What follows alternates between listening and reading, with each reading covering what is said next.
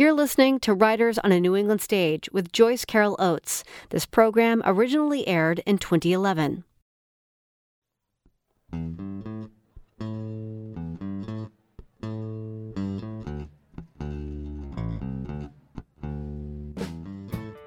This is Word of Mouth on New Hampshire Public Radio. I'm Virginia Prescott.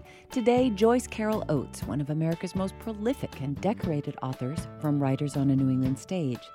Articles and introductions to Oates invariably began with her almost dizzying output, more than 50 novels and dozens of collections of short stories, poems, plays, and essays. She's a kind of Wonder Woman of American letters, appearing on the cover of Newsweek, winning book awards, and inspiring conversations about race, sex, and violence in the public sphere. Throughout, Joyce was married to Raymond Smith, an editor and publisher. In February of 2008, after more than 47 years of marriage, Raymond Smith died suddenly. Her newest best-selling book tells the story of the grief, depression, and unraveling of a woman who, despite her public persona, regarded herself first as a wife. Joyce Carol Oates read from a widow's story in front of a live audience at the Music Hall in Portsmouth. In the 19th century, and perhaps earlier, there was this concept, this phenomenon of looking for the soul mate. And much of romantic poetry sort of evokes the other as a mysterious other, and great novels like Jane Eyre and Wuthering Heights are very much about the male-female soulmates that are seeking one another. And I think in writing we seek that too. It's as if there's some shadowy self that's on the other side of the window pane, and we try to see it a little more clearly. After my husband died in February 2008, I sort of went into this limbo, or this netherworld, and I wasn't able to write very coherently. I wasn't able to sleep, and at night I would write in my journal. I always had a journal, and it became a solace. And the journal or diary, I think, is a very helpful thing for anyone. If you lead a life that's very busy and fragmented, and you would think to yourself, I don't have time to write in a journal, you're probably the very person who should do it. And it really could just be 10 or 15 minutes every night before you go to bed, where you just have this ledger, this notebook you might be writing in, or it could just be pieces of paper, which is what I do. I just have sheets of paper that I write on. And there's something about the act of writing in with longhand that's calming and makes your thoughts coherent. It's probably a neurological phenomenon too. And though I wasn't able to imagine fiction and wasn't able to structure or even think about structuring a novel has most novels have fairly complicated structure. The kinds of novels I've been interested in are long and have extremely complicated structures. I wasn't able to do that anymore, but I could work in the journal. And so the journal becomes a kind of breathless place, a repository of things that happen during the day. And in the beginning, when my husband was in the hospital, the first parts are about the vigil. And we've all had hospital vigils, and everyone in this room has had this experience. You don't know how they're going to turn out. And so there's this air of hope that's tempered by dread, or dread tempered by hope. And the two are sort of in contention. So I was able to write that, and then I assembled a lot of pages in the journal, just every night writing kind of compulsively, late at night. And then about a year later, in the summer of 2009, I still wasn't able to quite think about a novel, and so I went back to the journal and took these different little chapters and put them together into a kind of coherent whole. So a widow's story is not a memoir in the sense of being an autobiography where a person sits down and writes something from the beginning. You could have something that began with, when my husband died, comma, and then go on from there. But when I started this book, it was before he had died, in the state of suspension and not knowing what would happen. So the first little chapter that I'm going to read is called Memory Pools. It's only about a page long. Memory Pools. Forever after you will recognize those places, previously invisible and indiscernible, where memory pools accumulate. All waiting areas of hospitals, hospital rooms, and in particular those regions of the hospital reserved for the very ill, telemetry, and intensive care. You will not wish to return to these places where memory pools lie underfoot treacherous as acid. In the corners of such places, in the shadows, in stairwells, in elevators, in corridors and in restrooms you have memorized without you knowing, in the hospital gift shop, at the newsstand, where you linger staring at news headlines already passing into oblivion as you peruse them, while upstairs in your sick husband's hospital room, an attendant is changing bedclothes or sponge bathing the patient, unless the patient has been taken to radiology for further x-rays. Memory pools accumulate beneath chairs and waiting areas adjacent to telemetry. It may be that actual tears have stained the tile floors or soaked into the carpets of such places.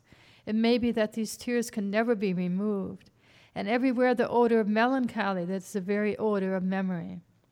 Nowhere in a hospital can you walk without blundering into the memory pools of strangers, the dread of what was imminent in their lives, their false hopes, the wild elation of their hopes, their sudden, terrible, and irrefutable knowledge. You would not wish to hear echoes of their whispered exchanges. But he was looking so well yesterday. What has happened to him overnight? You would not wish to blunder into another's sorrow. You will have all that you can do to resist your own. And the next little chapter, it's a little longer, several pages long. It's called I'm Not Crying for Any Reason, quote. The book's divided into these little chapters. They're really mini chapters. Some of them are like prose poems. I shouldn't say prose poems, because people get terrified if they think they have to, that they might, and my editor or my publisher would say, oh, don't say that, you know. But they're sort of organized around images and little things that happen rather than this overview. I'm Not Crying for Any Reason. February 17th, 2008. This morning at 7:50 a.m., arriving at the hospital, ascending in the elevator at the 5th floor, turn left into telemetry, breathless, hurrying, eager to see my husband. For always the first glimpse of a hospital patient in his room and his bed unobserved is fraught with meaning. Carrying the hefty Sunday New York Times for us to read together, and at the farther end of the now familiar corridor, past the now familiar nurse's station, there is room 541. There is Ray's bed, empty, just a stripped bare mattress. Mrs. Smith, your husband is in room 539. Just this morning he was moved. We tried to call you, but you must have left home. And so entering this room, which evidently I passed a moment ago without glancing inside, I'm trembling so visibly that Ray wonders what's wrong with me. The blood has drained from my face. I am trembling in the aftermath of a shock as profound as any I've ever experienced. Or am I trembling in the aftermath of relief? For here is Ray in the new bed, in the new room, a room identical to the previous room, with the same bedside table, and on the table the vase of flowers from friends. He's no longer wearing the oxygen mask, nor even the nasal inhaler. My husband was committed to the hospital with pneumonia. We didn't know what was wrong with him. He just couldn't breathe very well, and he had a very high temperature. So I drove him to the hospital in Princeton. We thought he'd be there overnight, and he was annoyed at going to the hospital, and he took some work along with him. And then he was diagnosed with pneumonia, and it was being treated quite well, and all these doctors would come in and out of the room, the infectious disease specialists, and they all had their campaigns. They isolate the bacteria, they identify the bacteria, and then they have the medication to deal with it. And there's such a feeling of energy and hope and kind of zealousness as armies are being sort of mobilized to deal with this invisible killing thing that's very, very tiny and microscopic. But anyway, he was doing better, and his oxygen intake has improved. The possibility of his being discharged from the hospital next Tuesday. He smiles at me and greets me, "Hi, honey." But when I lean over the bed to kiss him, a wave of faintness sweeps over me, and suddenly I begin to cry, uncontrollably crying, for the first time since bringing Ray to the hospital. My face is contorted like a child's in the throes of an agonized weeping. I'm not crying for any reason, but only because I love you. So I managed to stammer to Ray, because I love you so much. And Ray's eyes swell with tears too, and he murmurs what sounds like something like this: I'll be knocked out for 2 months. Like drowning swimmers, we are clutching at each other. Someone passing in the corridor outside sees us and looks quickly away. Never have I cried so hard and so helplessly, never in my adult life. And why am I crying? Is it purely out of sense of relief? Something like this: knocked out for 2 months. Always I will remember these words, for this is how Ray assesses the situation. Pneumonia has interrupted his life. These days in the hospital in his weakened state will result in his editing work being slowed and delayed. He was the editor of Ontario Review, which is a literary magazine we published for many years. We started in 1974 in Ontario, and it was our vision to have a literary magazine that would publish both Canadian and American writers in a kind of fluid way without demarking either one. Sort of a North American Journal of the Arts. And he loved this magazine, and his writers loved him. Then we started the press in about 1984. So Ray always had work to do, and he was always working, and he loved reading and editing, and he took things to the hospital, and I kept bringing things also. And so he was thinking that he would be ill, his illness would make him slow, and he would be late with the May issue. Maybe Ray isn't capable of thinking of himself in the terms in which I can think of him. Maybe no man is capable of thinking of himself in the terms in which a woman can think of him.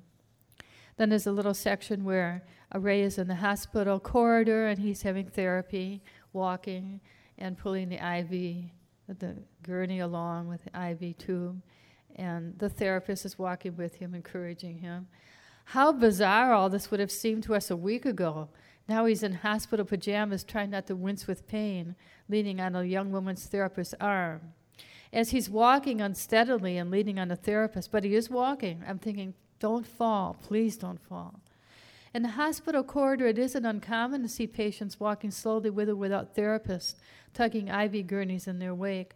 All these days and hours, the IV line has been embedded into Crook of Ray's bruised right arm, dripping in the antibiotic that, like a magic potion in a Grimm's fairy tale, has the power to save his life. A attendant arrives to take Ray to radiology for x-rays. It seems that, quote, a secondary infection of mysterious origin, nothing to worry about, has appeared in Ray's left lung, which is to say, in his previously uninfected lung. But is this bacterial too? How matter-of-factly the adjective rose off my tongue, bacterial, as if I knew what I was talking about. As one might say, infinity, light year, a trillion billion stars, in the naive speech of the non-scientist.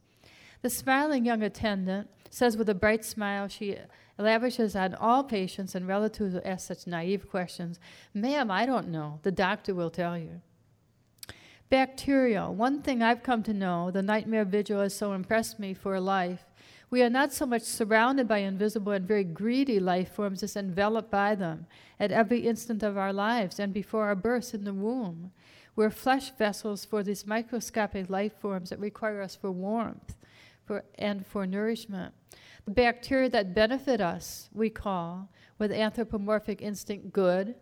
These bacteria we seek to ravage us and destroy us, we call bad. It is utterly naive and futile and uninformed to think that our species is exceptional, so designated to master the beasts of the earth, as in the book of Genesis. Infection is another problematic term, for by definition, any infection is bad, but some are not so bad as others. "Mr. Smith, can you tilt your head this way? That's great." One of the nurses is shaving Ray's jaws that have grown stubbly. This is a task I might have done for Ray myself if we thought of it. I could have brought him the right sort of mirror. He might have shaved himself. "Your husband is very handsome, Mrs. Smith, but you know that." Without his glasses and his eyes closed, Ray does look handsome. His cheeks are lean and unremarkably unlined. His forehead is marred by faintest frown lines, scarcely visible. As the nurse deftly shaves him and wipes away lather, I feel a sense of unease that Ray is becoming adjusted to the hospital setting, ever more comfortable with the eerie passivity such setting evokes. As in Thomas Mann's The Magic Mountain, in which the young German Hans Karstrup arrives as a visitor at the tuberculosis sanitarium in the Swiss Alps in the decade before the outbreak of World War I, and as if in a fairy tale enchantment, he stays for 7 years. After Ray is shaved, he returns to the New York Times scattered across the bed. The visit to radiology seems to have had no discernible effect upon him. Both his arms are bruised and discolored from blood drawing. Even for a Stoic, the constant blood drawing is becoming painful, but he doesn't complain. Ray isn't one to complain. And how does the remainder of the Sunday pass? Languidly reading, talking, listening to choral music played on the Sunday Arts channel on TV. Once listening to a recording of Mozart's Requiem Mass, Ray had remarked in the bravado way in which, when we're young, we might speak of dying and death as if we have not the slightest fear of it. Promise me you'll play that at my funeral. But you said the same thing about Verdi's Requiem Mass. I did? This was years ago in another lifetime. We were living on Sherburne Road in Detroit. In a hospital on this February afternoon in 2008, I don't want to think of this, of our innocence and ignorance. Hospital vigils inspire us to such nostalgia. They take place in slow time, during which the mind floats free, a frail balloon drifting into the sky as into infinity. In the late afternoon of Sunday, February 17, 2008, as dusk comes on and deepens to night, it's decided between us that I will go home early today and return early in the morning. How exhausted I am suddenly, though this has been Ray's best day in the hospital so far, and we're feeling almost exhilarated. He'll be discharged to the rehab clinic on Tuesday, a few days in rehab and then home by next Friday, next weekend. I kissed my husband goodnight, my very nice husband with his smooth-shaven jaws. It is not an extraordinary leave-taking, for it feels so very temporary. I will be returning to this room so soon. Good night. I love you. And the last chapter I'll read is called The Call. February 18th, 2008, the call comes at 12:38 a.m., waking me from sleep and phone ringing at the wrong time. There had long been the dread when my parents were alive and elderly and their health crises escalating of the phone ringing late at the wrong time. We all know this dread. There's no escape from this dread. For finally I'd been able to fall asleep in our bed with the light on. We'd been feeling so hopeful when I left the hospital. The first time since Monday I was able to shut my eyes to sleep. And now this feels like punishment. My punishment for being unguarded, for leaving the hospital early. Stunned and dry-mouthed, I stumble from bed and pick up the telephone. Hello? But the caller is hung up. A wrong number? Desperately, I want to think so. Almost immediately, the phone rings again, and when I pick it up, it's to hear the words, a stranger's voice, the words I've been dreading since the nightmare vigil began, informing me that your husband, Raymond Smith, is in critical condition. His blood pressure has plummeted. His heartbeat has accelerated. The voice is asking if I want extraordinary measures in the event that my husband's heart stops. I am crying, yes, I've told you. I've said yes, save him, do anything you can. The voice instructs me to come quickly to the hospital. I ask, is he still alive? Is my husband still alive? Yes, your husband's still alive.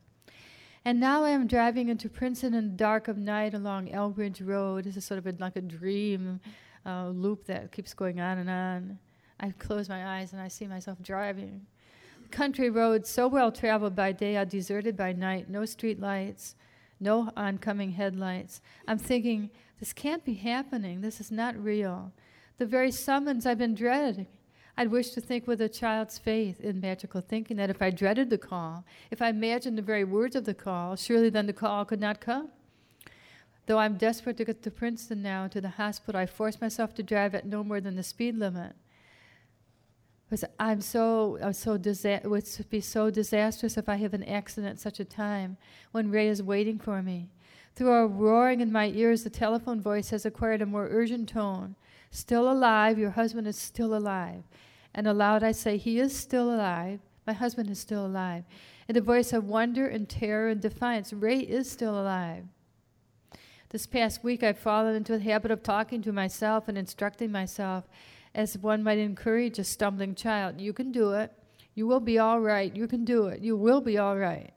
When I'd thrown on clothes in the bedroom to prepare for the frantic journey, The admonishing voice had lifted in a semblance of bemused calm. Be careful what you wear. You may be wearing it for a long time. In the ghost white Honda, I'm veering over the yellow line into the other lane. I'm having difficulty gripping the steering wheel. I'm having difficulty seeing, too. The road ahead in the Honda's headlights look smudged. I think there's something wrong with my vision. It's as if I'm peering through a tunnel. In the periphery of my vision, there are shadowy figures beyond the snow-edged road. I'm afraid of being struck by a deer. Now my voice lifts frightened and thin. Is Ray going to die? Is that possible? I'm not able to acknowledge this possibility as I'm not able to acknowledge the terror I feel and the helplessness, such frustration as I enter Princeton Borough, and the speed limit drops to 25 miles an hour. I'm moving so slowly and then waiting for the red light to change at the intersection of Route 206. No traffic on any of the roads, no traffic anywhere, but I'm obliged to wait at the light. I'm too fearful of driving through a red light, too conditioned to obey the law, and at such a time especially. Finally, the light changes. I drive to Witherspoon Street. I park in front of the hospital. Desperate, I run to the front door of the hospital, which, of course, is locked. The interior of the hospital is semi-darkened. As whoever had called me didn't make any arrangements for me, didn't tell me what to do, really. Yet more desperate, I run to the ER entrance around the corner. I'm pleading with security guard to let me into the hospital.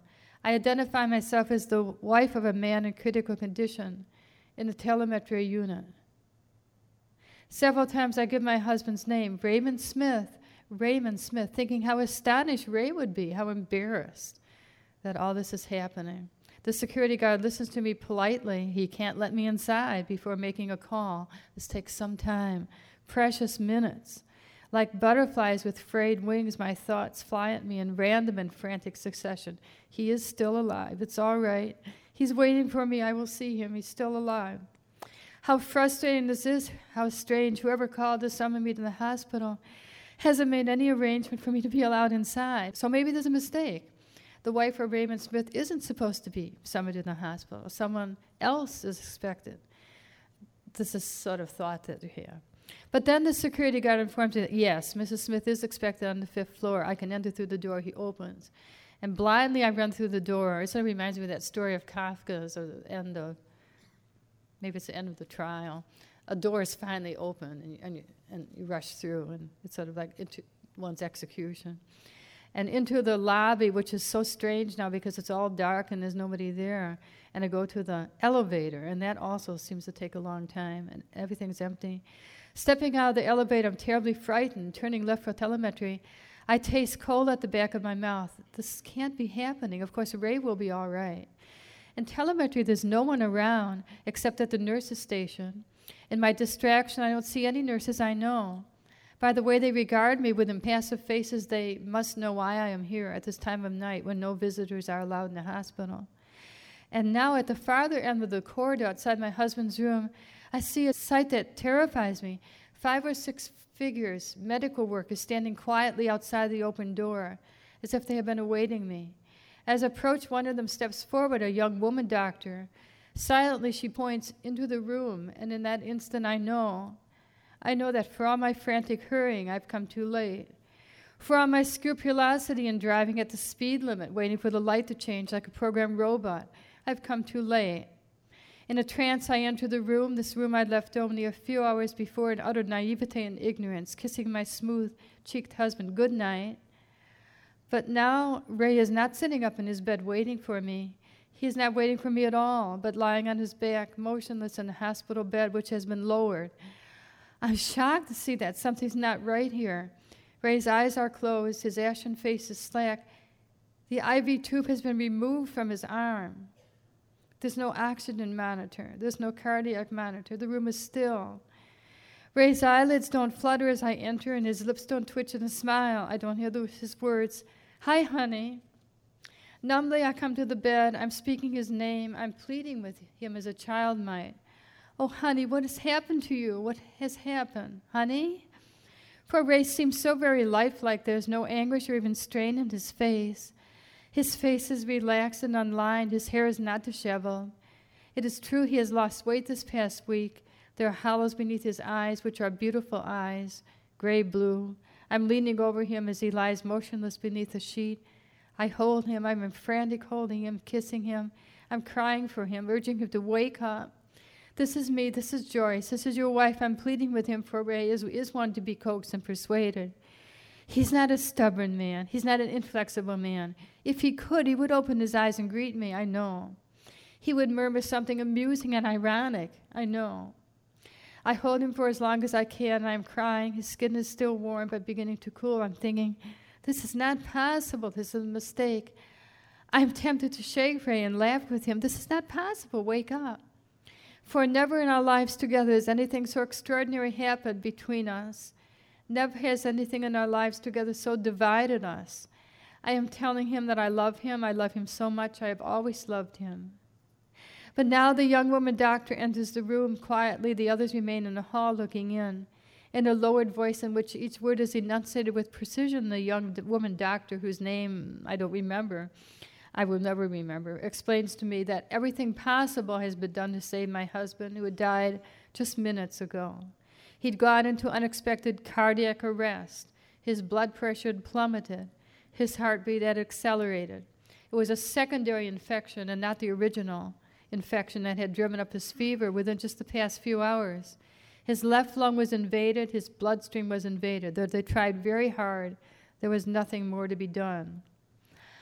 I am too stunned to reply. I'm too confused to know whether I am supposed to reply. It's very difficult to hear the woman's voice through this roaring in my ears. I think I must look distraught and crazed. The blood is drained from my face and my eyes are leaking tears, but I'm not crying in a normal way. With what frayed remnant remains of my sense of social decorum, I am trying to determine what is the proper response in this situation. What is it that I must say or do? What is expected of me? It won't be until later, days later, that I realize that Ray died among strangers.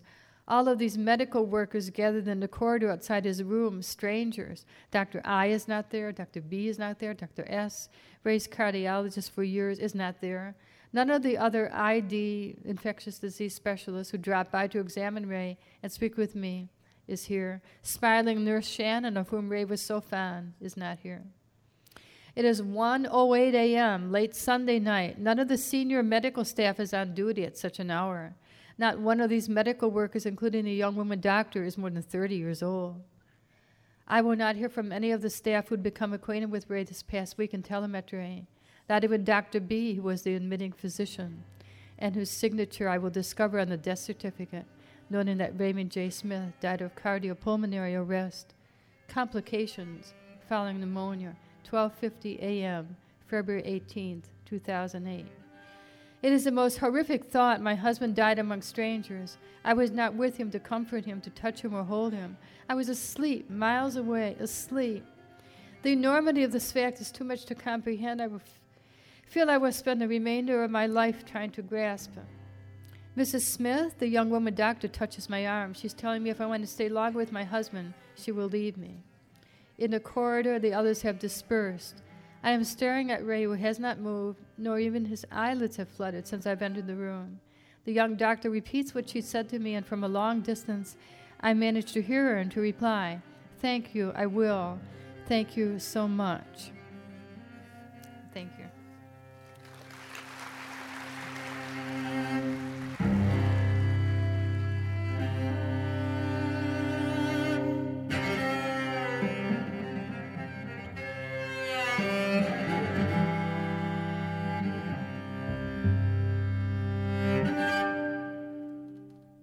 Good evening.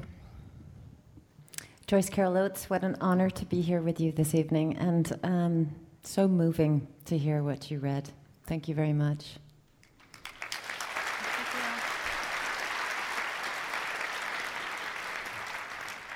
You talked about writing, keeping your journal, and there's a point in the book where a friend asks you, "How's your writing doing?" And you think, I can't even write a thank you note, forget my writing. What broke through? When did you decide, I have to write this memoir? Well, I think it was basically that I wasn't really able to write, wasn't able to write fiction, so I was sort of writing what I could write. There are times in life where you do what you can do, I was sort of thinking that's like breathing through, you're underwater and you're breathing through a very bent straw, and it's not the greatest straw, but basically you can breathe, so it's better than nothing. I don't want to sound morbid. One of the experiences that I had was that life seemed very absurd. But I think life probably is absurd, and that only at certain times the curtains are drawn away, and you sort of have a sense of the way the world really is. But when you have very wonderful family and friends around you, basically you're not really seeing that. So I think when you lose them, that the curtain is kind of torn away. How did you know when you were finished with the writing? That's a good question. I don't know how to answer that, because with a journal there is not a natural ending. So in the memoir, and it's so strange for me to be talking about myself. I basically have never written about myself, and I've always worked with mediated voices of fiction. The voices of my novels are not my own voice, and it seems strange to be talking about my own self and talking about my cats. And my husband was a very modest man, and I always think that he would be watching and say, "What, Joyce, what are you doing? What are you saying? Well, some things shouldn't be talked about." But I guess I wanted to write about the experience, because it seemed to me that the only experience of my life so far that was like a universal experience that many other people have had or will have or are having. And I've gotten all these letters and emails from people who've had almost identical experiences. So I think I got the idea that I would write about something that was a universal experience, though I experienced it in my own way, obviously through my own particular identity, but the experience is a universal. And now, years later, it seems to me that obviously, if you're reckless enough to be a wife, you're probably going to be a widow or a widower. I mean, it's just one of these things that when you're living your life, you don't think about these things. But when you're sort of in a posthumous life, I sort of feel I'm in a posthumous position now. You look back on it, you think, well, why were you surprised, But at the time, it's very surprising. It's like people who fall in love and everybody can see it's going to be a disaster, that she will be heartbroken, he will not treat her right. Everybody knows that except the lovers don't know it. And then the woman, when that happens, she's grief-stricken and broken, but all her friends are thinking, well, we knew this was going to happen. So it's just one of these things about universal experiences. And so now I read memoirs by people who've lost loved ones. I mean, it's something that I read very avidly and eagerly and actually learn a lot from. But I wouldn't say that I was reading them before. It was like maybe a state of denial that we don't think about certain things. In fact, you write something like, being a widow is punishment for having been a wife, I think. It seems sensible, when you think about it. You're signing on for something, but at the same time, it seems unreal and morbid to think that way, But I had so many bizarre experiences.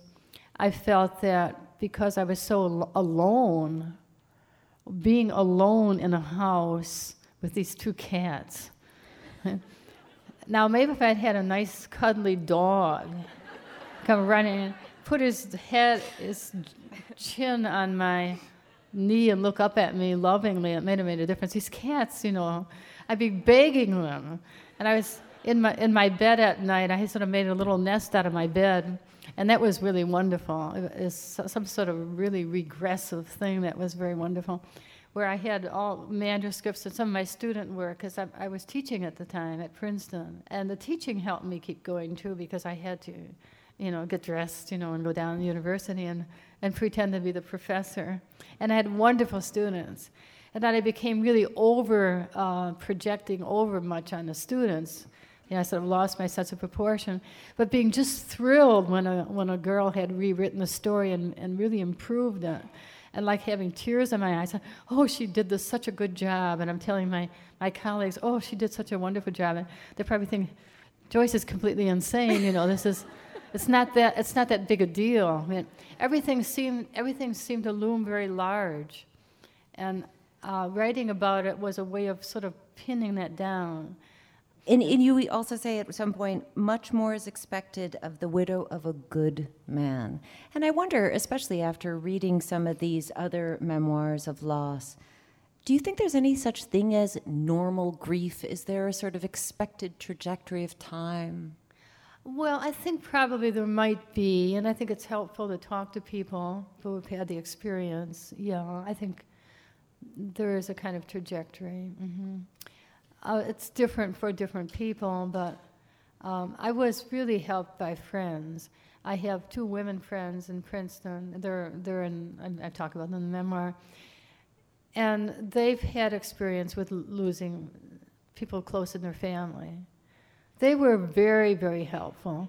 And they know that the one thing that the bereaved person basically is tired, very tired, and not thinking clearly at all. So this person has to be helped to go to probate court and driven around. It's a kindness that you can do for someone in that state. You don't have to chatter. You don't have to talk. In fact, it's better not to talk too much. But there's something happens neurologically to your brain. It's like you've been hit in the head with a sledgehammer, and you can't remember where you put things, where the week before you were perfectly capable of doing all these things, but after this trauma, you basically can't do anything. So yeah, I think people can help one another a lot. And then there are a lot of things that one should not do, and that's good to know also. Well, what are some of the things besides not send Harry and David gift baskets? I have a long chapter about all this grotesque stuff that I got. All these baskets. And again, Ray had such a droll sense of humor. All these flowers, they were just flowers. They were floral displays of the kind you get when you have a winning horse in the Kentucky Derby, like the big floral things. And I would look out the window, and the UPS man would be just leaving, and the FedEx man would be coming. Then a delivery man would be coming with, why? This is some sign of condolence, I guess. I just got spooked by Harry and David, the big baskets. They have grief baskets, and all this very expensive truffles and special cheeses that you've never heard of. A Riviera pear, shaped like a grotesque parody of a pear, a large waxen object that has no taste. It's bread to send to people who've lost a loved one. And it has, so if you have a Riviera pear coming to you, it's too bad. So all this stuff, and I imagined how Ray would be watching, and he would say, what's going on here? What is all this special stuff? And I had to seem to be thanking people. I mean, there was darkness in my heart. Anyway, that went on for a long time. Finally, I just stood out by the trash can when the delivery came, and I would just put some of the stuff in there. I remember comfort ribbons. There's a ribbon that says comfort on it. You have a ribbon that says comfort. So you're supposed to maybe wear it. No. What do you do with this stuff? Well, you did contemplate wearing a T-shirt that said something like, "Yes, my husband died. Yes, I'm sad." I'm sad. We don't change the subject. That was a little later. I was getting feistier. I was sort of broken and beaten down in the beginning. And when all these things kept coming, I just thought, I have to take out the trash. And I became a trash fetishist. And I haven't lost it yet. I have a thing about taking out the trash now. I guess it was a displacement, because your whole life has ended. You're fallen on the ground and you're all in pieces, and you're worrying about when the trash pickup is, it Tuesday or Thursday. That's just somehow weird ways in which people cope. if you could say anything to a new widow, what would you say? Well, there's so many different things to say, and I've gotten a lot of wonderful, wonderful emails from people who have been widows longer than I have been, and it doesn't get easier. It gets something, I don't know how to explain it. There's always that room, and you can always go in that room. It's like you blunder around, and you think the room's not there, and you go through a door, you're back in that room again. So it doesn't change that much. But right after you've lost someone, there's a little spurt, I think, of a lot of energy, like the funeral, and some people have a memorial service, and that's it's a real energy, but it's also a false energy. And then that deflates, and you're like a balloon that deflates. And the widow just has to understand that her, or widower, it'd be the same for a man, I think.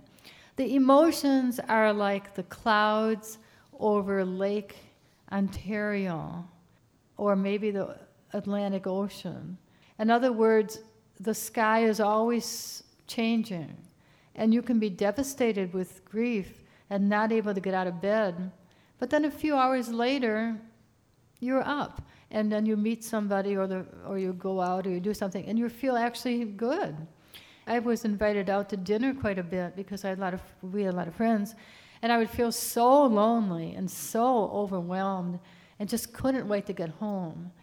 And sometimes the way people were talking, it was like, in a movie where the camera starts to get surreal and everything is distorted, and people were talking so obsessively at that time about the Democratic campaign, presidential. Right, this was 2008. Yeah, it was all Obama and Hillary Clinton. I mean, in Princeton, nobody talked about anything else for months. But they only had like 4 things to say.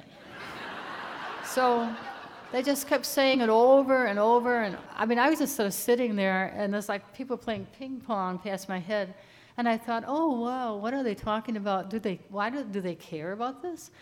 Nothing seemed important to me at all except one's own husband or wife or your parents or your family. That's all that really mattered.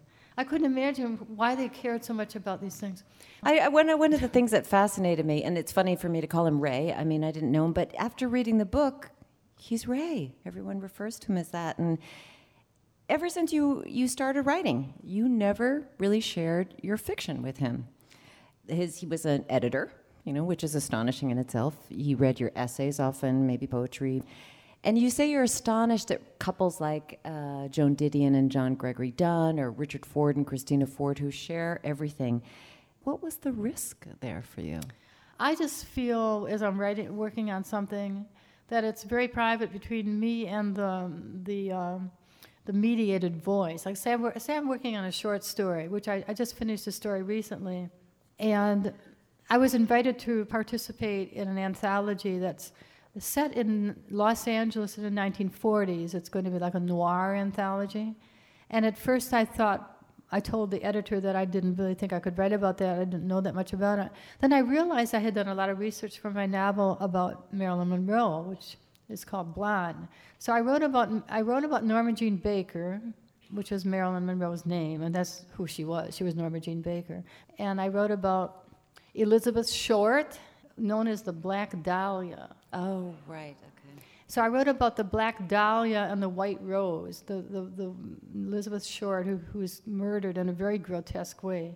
The murder has never been officially solved, but Los Angeles detectives think they know who did it. It's pretty clear if you read certain material who did it. But this man, before he could be arrested, he died. He had probably killed other women too, as a matter of fact. He was a serial killer, probably. Anyway, I was working on this, and I'm sort of a roundabout way of answering your question. It's such a graphic and tragic and painful story about Elizabeth Short being murdered. Norma Jean Baker in the short story knows her. It's quite possible the two girls did know one another. So I wouldn't really feel comfortable showing that story to someone because I'm sort of working on it. And then when I'm finished, after I finish something, there's still an aura. I mean, I go back to it, I look at it again, I might change it. But I have friends who show their first drafts to their friends. I have many friends who are poets who send out their poems to, by email, and they just get opinions from people. But I would not be comfortable doing that, especially when it's painful material, when it's dark or it's violent or it's tragic, because there's almost no response that a person can have. I think that reading is a very private act, and that you're reading Emily Dickinson's poetry. She wrote it for you. She wrote it for an individual. She didn't write it for a crowd. And she wrote it for an individual to read, maybe late at night. And it's private. So it's hard then for a person to come in and have an opinion, especially a husband. And I never felt that I wanted Ray to read this material.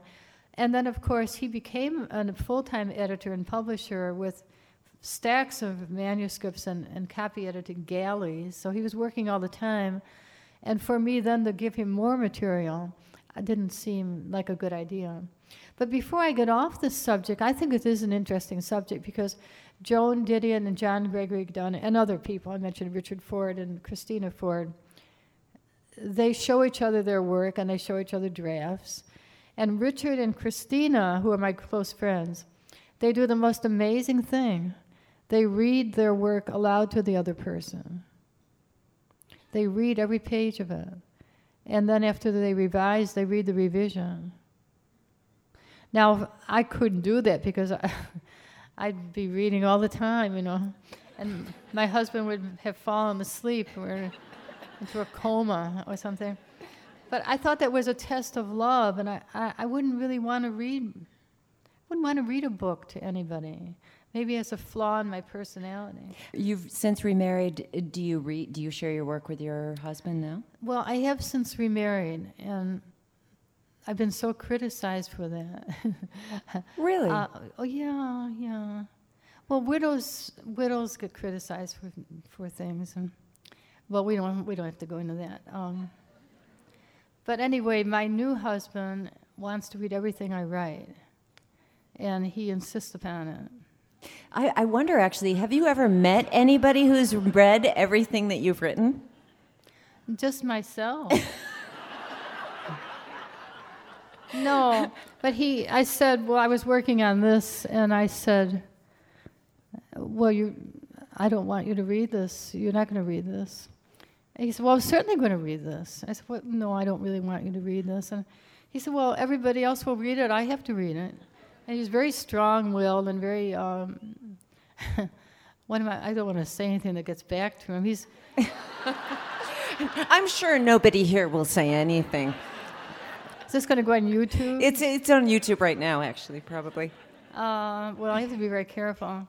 He's sort of an alpha male, and we know what they're like. So what I do is I just don't tell him that I finished something. Well, what was that like for you? You were writing a book, revisiting the grief and the shattered expectations of one marriage while in another. I mean, what was that like for you?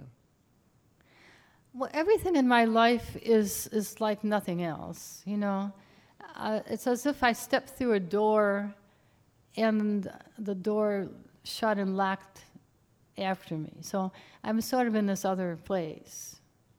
Is that any kind of an answer? So basically, I don't know how to answer that. Well, you write about, you realize that this memoir has been a pilgrimage for you. There's a beginning and there's an end in a pilgrimage. Yeah, and sometimes I open it, and I don't really, some parts of it I can't read, but sometimes I'll read a line or two, and I'm just overwhelmed with amazement that I would write that down, and that it all seems to be true, but I didn't remember that I'd actually written that. But when Gail Godwin said, "Suffer, Ray was worth it," some people thought that was an extreme statement, that she shouldn't have said that. Well, the first thing she said was, I called Gail, because she knew Ray, we'd known him a long time, And I told her, kind of haltingly and stammeringly, that Ray had died. And she said, "Oh, Joyce, you're going to be so unhappy." That's the first thing she said. And then a little later she said the other. But she speaks from the heart, and she lost her husband about maybe 5 or 6 years ago. So she's just telling the truth. But I think that people ought not to judge one another, and people make compromises with life. It's like this bent straw that I mentioned, that it's not the straw that you thought you would have when you were 18 years old. You know, they have a nice straw. Later on, you have a straw that's all crooked and bent, but still you're able to breathe through it, you know, and so you adjust to that. And basically, I'm not even speaking in metaphor, it's almost literal, you know, that you sort of get used to that. Then somebody would say to you, "Oh, how does it feel to be alive or have a bent straw?" And you say, "I don't know. I almost don't remember any other way. This is what I'm doing now." Or if a person's lost a leg, you know, you want to say, "Hey, how's it feel to lose your leg? How are you getting along without your leg?" I mean, basically the person was doing okay, you know, it's hobbling around, just hobbling around there, just hobbling around with well, one leg's better than no leg. That's the most cheerful thing I'll say tonight. One leg is a whole lot better than no leg. Just because we have a question from somebody who has one of those brand new fresh straws, what advice do you have for an aspiring writer in the audience who is 13? Oh, that's so nice. Aspiring writer in the audience who's 13. Well, basically, if anything you're interested in, if you want to be an athlete, you want to be a cabinet maker, an opera singer, a writer, you study what other people are doing, what great people in that field have done. You learn from your predecessors. You have to read, and basically read anything you're interested in. And I mean, I read the classics, and I have a classical education, so to speak, because I went to university and have a master's degree and all that. That's very helpful to have a solid background in English literature if you're writing in an English language. But basically, you wouldn't even need to have that. If there's certain kind of writing that you like, say you love science fiction, you love mystery novels, you just read them. Read all you can read in that genre, and then when you write your own, all that you have read will help you. All comes together like a tributaries in a river, and it's not that you're even going to be looking at a book or copying or being influenced, but you'll be influenced in a kind of subliminal way. Join me in thanking Joyce Carol Oates for being such a delight.